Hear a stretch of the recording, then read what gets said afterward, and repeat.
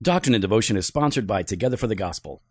Together for the Gospel is happening April 14th through the 16th in Louisville, Kentucky, and registration is now open, and you already know this. Our listeners get a $10 discount when you use the promo code DOCTRINE upon checkout. Go to t4g.org to register and get all the details.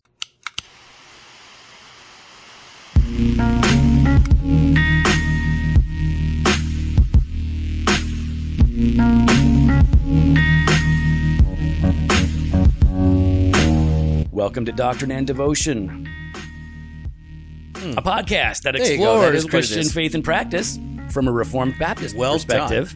My name is Joe Thorne. I'm the lead pastor of Redeemer Fellowship in St. Charles, Illinois. And I'm Jimmy Fowler, executive pastor at Redeemer Fellowship. I'm tired, okay? I know. It's a lot going on. Listen, I know you hate when I say this, but I'm going to say it anyways. Okay, you go ahead. I'm going to say it. All right.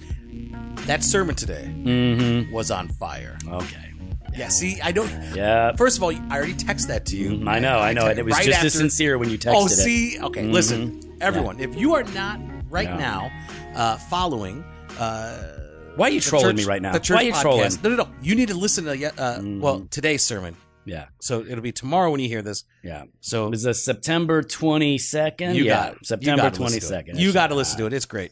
All right. That was a great sermon. You know what I did? What was different about that sermon was usually people will preach on Jesus weeping over Jerusalem, and then they will preach on Jesus cleansing the temple. I pushed them both together. And it was great. We're going to look at Jesus' sorrow, and we're going to look at Jesus' anger. That's right. And look at that. And how it points to Jesus' love. That's right. See, and how it reveals the heart of God. You're welcome. See, I listened. But not in the sense that God would make God passable, because he's impassible. Yeah, I guess. So I had to get that in there. So as soon as I was telling Michelle, like, well, you didn't say. I thought you were gonna be like divine impassibility. I was I don't want to get confuse everybody. Then. Yeah. Anyway, so I do have one problem though with your sermon today. Oh yeah. I felt like you misspoke. Oh, I probably did. You did. When you said happiness and anger, you said I have two basic emotions: happiness and anger. Yeah. That's not true. Oh, it's not. No, it's not. I said I have happiness and anger, and they're stunted. They're not even fully developed. That's right. But that's not true. You have annoyance and anger. No. Yep. I'm happy. No, I get happy. Do you? Yes, I do. When have you ever been happy? When you finally got rid of that dumpy Ford Focus and finally got a good car this weekend, that made me happy. Should we talk about that? Because we can talk about the things that make me happy, Jimmy. No, because you were annoyed by it. No, I was. I was annoyed by your junky Ford Focus. You were so annoyed that you had to come in here and say, "Oh, the trunk. Oh, the trunk. Oh, the trunk." Okay, so Jimmy has this nice car now. Jimmy finally has a car that a vehicle. Just leave it befits his status, let's say. And so I was trying to find. Jimmy does not like. He doesn't care about cars. He's got a car now. And it's not a Ford Focus from Canada. So he's got this car, and it's a really cool car. It's a really nice car. I really like it. And I'm more into it than he is, I think. So I was looking for ways to dog on Jimmy's car. So I read this long article, and it's a long article breaking it all apart. The only thing I could find that was any level of a negative on it was that for its class, its trunk is slightly smaller than the others. It's the only negative I could find. I mean, you would think. If it was a BMW, I could have found some negatives. Nope. Turns out Bentley doesn't make a lot Stop of... it. What? I am not Did I say too much? I am not driving a Bentley. No, Jimmy's not driving a Bentley. Stop it. But it does start with a B, and it rhymes with spaghetti. You're so dumb. I wish you did have a Bugatti. That would be so great. So, anyways, Joe. Yeah. You know what? What? The time is nigh. For what? For the West Coast Conference. Oh, it's just a week away. We're leaving Friday. We leave this Friday. Did you get us tickets? Because I did. Was I supposed to do that? You were, and I did it, though. Okay, but good. So I still got it done. No, you didn't. Yeah, I got it done by letting you do it. The hotel, though, you got, right? Yeah, Chris. I think Chris Pobletti will stay there. No, I'm pretty sure he never forget it. Yeah. So, but he did not get it. No, he did not get it. He did not get it. You didn't get it, did you? No, I don't get it. No, you're supposed to do that. I don't do the traveling thing. You're the travel guru. All right, well, I'm the gnome. I'm the travel gnome. I just knew it. I knew you weren't going to do it, so I wouldn't. Yeah, no, man. I'm busy being the brand. I'm busy, taking pictures of myself, selfies, posting them. Hey, everybody, what's up? Come and see me. YOLO. Yeah. So anyway, this Friday, though, this Friday, we've got a hangout. happening for those in Southern California or Southern Southern Orange County. That's right. That's right. So if you have registered, and if you haven't, go to doctrineanddevotion.com/west, register, and we will send you the secret meetup details where you can hang out with the Jofo and everybody. It's going to be a good time. It's going to be from 7 to 10 p.m. It's going to be great. And then Saturday, the conference kicks off. It's going to be, as the kids would say, Bananarama. I think that's what they say now. I think they say that, yeah. No, is that real? Yeah, I don't know. You said it with such authority that I'm like, maybe they are saying it. I just made that up. So it's going to be, I'm so pumped, man. DoctrineDevotion.com/West. Register now. It's going to be so much fun. Listen, we got to do this because we're at the church. Yep. And Sojourn, our youth group's going to start up soon. And we have to be out of here. Well, if we're around, we're like, hey, you guys want to play a game? And I don't really play games. No. I don't want to. See, there's that annoyance. Yeah. Well, it's not annoyance. I just don't want to do it. And then anger. I don't want to do it. I'm happy. Things make me happy. Nothing makes you happy. Finding out that you had a tiny trunk made me happy. No, it didn't. It did. No, it must have annoyed you because it didn't bother me at all. Yeah, it annoyed me that it wasn't smaller and more of an actual negative issue. Hey, you know what we should talk about? What's that? The 1689, chapter 20, paragraph 2. Let's do it. Let me go ahead and read this so we can get right in. This promise of Christ and salvation by him is revealed only by the word of God. Neither do the works of creation or providence with the light of nature make discovery of Christ or of grace by him, so much as in a general or obscure way, much less that men destitute of the revelation of him by the promise or gospel should be enabled thereby to attain saving faith or repentance. All right, old Baptists of old. That paragraph's a little awkward to read. Mm-hmm. But Jimmy, you read it well. Thank you. Very, very well. Thank you. I felt like I was on par. You were on point. Oh, thank you. Which is better than being on par. Par is average. On point in golf parlance means it's like a birdie. Something like that. Yeah. Okay. Yeah. I'm going to take your word for it because I don't really know golf. I don't know anything about golf either. But the point here is that it's basically sola scriptura along with solus Christus, right? It is that the promise of Christ, right? Because that's really what we're talking about here. Mm-hmm. The promise of Christ is not revealed in nature. So general revelation does not make manifest the gospel. And apart from a communication, preaching, writing, that sort of a thing, apart from a communication of the written word of God, no one will attain saving faith or repentance. So that's the big picture here. Mm-hmm. So let's just talk a little bit about this, Jimmy. We know we've been talking about this. We talk about this a lot, that the gospel is revealed in the word of God. But to suggest that it isn't revealed through creation or providence suggests that some things are revealed in creation, right? Yeah, I mean, I think theologians would talk about that as they'd split them into different revelations, right? You've got special revelation, mm-hmm. which we talk about a lot. The gospel revealed, Christ revealed through Scripture, right? And then general revelation. Okay, so special revelation falls into categories like Scripture, mighty mm-hmm. acts of God, Christ himself, and all of that, like you said. Yeah. Generally, we probably are just referring to, most commonly, Scripture. Yeah. And then general revelation, meaning creation, conscience, right? Yep. God's. So where can we go in Scripture that you think would maybe speak of these things? I mean, the psalmist talks about, mm-hmm. like all of creation, right? Mm-hmm. Points to the glory of God. Like he is revealed in that. Right. So I think, let me bring it up here. Psalm 19. First half of Psalm 19 is really general revelation, right? So it's verses 1 through 6. It's the heavens declare the glory of God, and the sky above proclaims his handiwork. Day to day pours out speech, and night to night reveals knowledge. Verse 4, their voice goes throughout all the earth, and all their words to the end of the world. So general revelation, right? Declaring God. And then the second half of Psalm 19 is all special revelation. It's the law of the Lord, the testimony of the Lord, the precepts of the Lord. So it's a really great place to go. Commandment of the Lord. Yeah. So Psalm 19, that's a good passage to go to mm-hmm. start to study and meditate on general and special revelation. But when we're talking about general revelation, what do you think could be revealed about God? I think just that God is creator, right? Like as you look at creation, you know, like how did this how did this all get put together? Right. Right. I mean, Colossians talks about that, right? Like that he is the creator and the sustainer of all things, that every breath that we take, how Every move that we make. and that wasn't even in my mind. And I'm actually really proud of you, Joe. You're welcome. For that. But just as we look at creation and we see how it's all put together, how it's in this delicate balance, we know that there is a God that has orchestrated all this.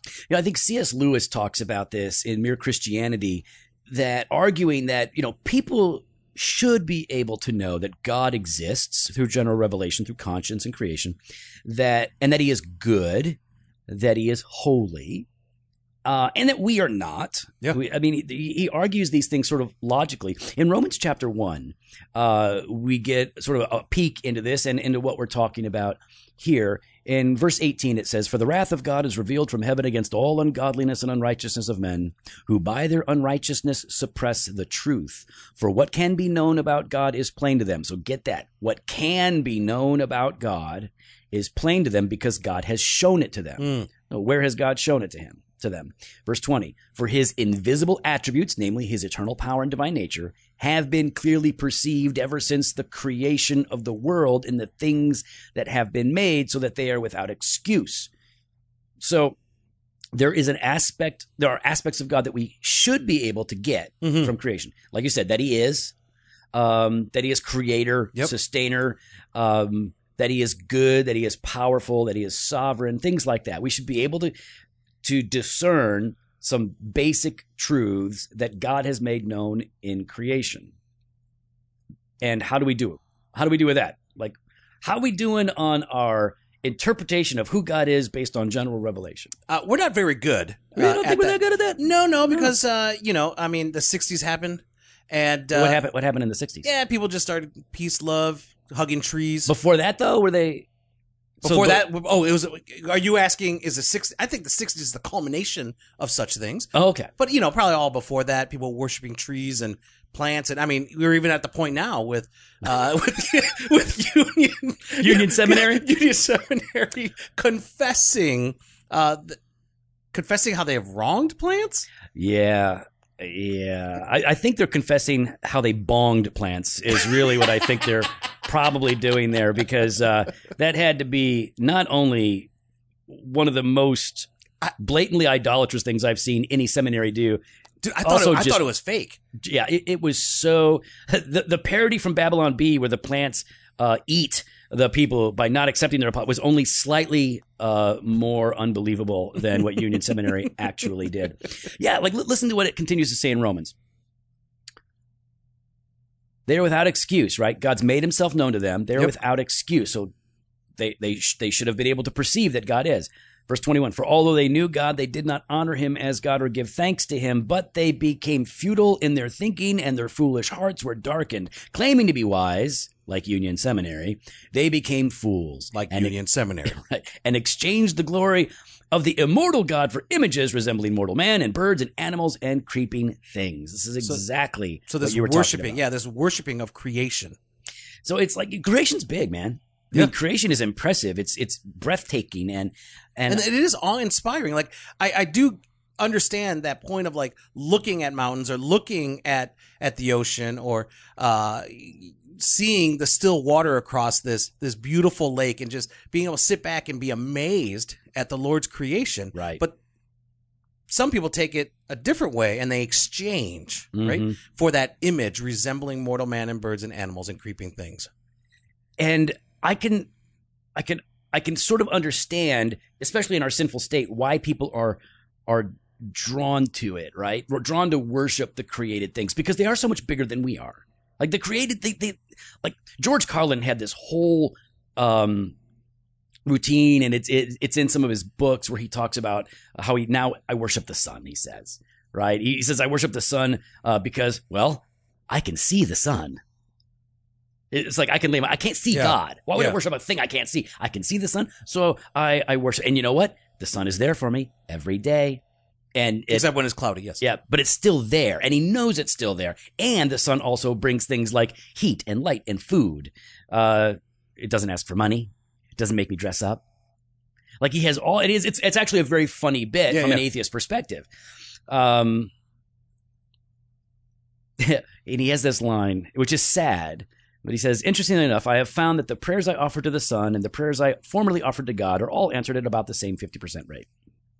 Yeah, that's sad. It's sad, right? Yeah. So, but you can see it, you can experience it. It's easy, and this is one of the ways the devil ropes us in to worshiping the things that are created. So, back to the 1689. The light of nature, creation itself, general revelation, cannot bring us to the place where we can know God, because knowing God in our sinful state requires a mediator. Yep. Mediator is not revealed in nature. No. You can't come to know Jesus. You can come to know perhaps that God exists and that you are sinful and you have grieved that God because of the law being written on your heart, but you can't really know how to be made right with God. I mean, there's few places that you can find that. Obviously, Scripture, but I mean, when you want to kind of grow deeper in this knowledge and Right. love for God, I mean, there's only really a few places you can go. I mean, there's a Dr. Devotion conference happening on the West Coast, Southern Orange County, Right. this Friday. This Saturday, but Friday we got the hangout. But there's also, Together for the Gospel happening in April. Now, here's the thing. You've got Scripture, Yep. right? And then you got the Doctrine and Devotion concert, obviously beneath that. Yeah. But just beneath that, Is Together for the Gospel. Together for the Gospel. If you don't know, Together for the Gospel is this little conference that happens every other year in Louisville, Kentucky, and I think it has like 10,000 people or something like that. They're almost reaching that JoFo level. Keep trying, guys. Truth is, that conference, Together for the Gospel, is a conference that you should, especially if you've never been, you have to go to this. If you want to hear what it sounds like when 10,000 people get together and sing songs full of faith to the Lord with one voice, it's incredible. And it's not a big show with like loud rock music overwhelming the voices of the congregation. So you definitely want to do this. So Together for the Gospel, this year the theme is Entrusted with the Gospel. And they're going to have guys like Ligon Duncan and Mark Dever and John Piper and Kevin Deasy and Al Mohler. But they're also going to have guys like H.B. Charles and Greg Gilbert and Trip Lee, Ed Moore, David Platt, and Richard Chin. Like this is that's a good lineup. That is a good lineup. Great preaching. You can have great fellowship. And there may or may not be the JoFo. If enough of you keep asking Together for the Gospel to bring in the JoFo, maybe you'll see us on stage. Yeah. And now there is they love us so much. They love us so much that they're giving our listeners a discount code. You just use the code DOCTRINE and save $10. $100. Get in. No, 100. 100? Well, $10. Oh, $10. You just confused me for a second. I know. I tried to throw you out there. Oh, and you did. It's not $100. It's $10 off. It's $10 off. Get in. Early bird pricing is happening now. Use that promo code DOCTRINE to save. It's got to be so good. I love it. So, Jimmy, if we can't come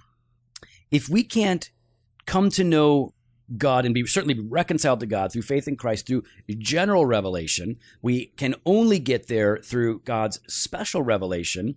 Then what should this paragraph 2 motivate us? How should it motivate us? What should the inability of general revelation and the ability of special revelation produce in us as Christians and as churches?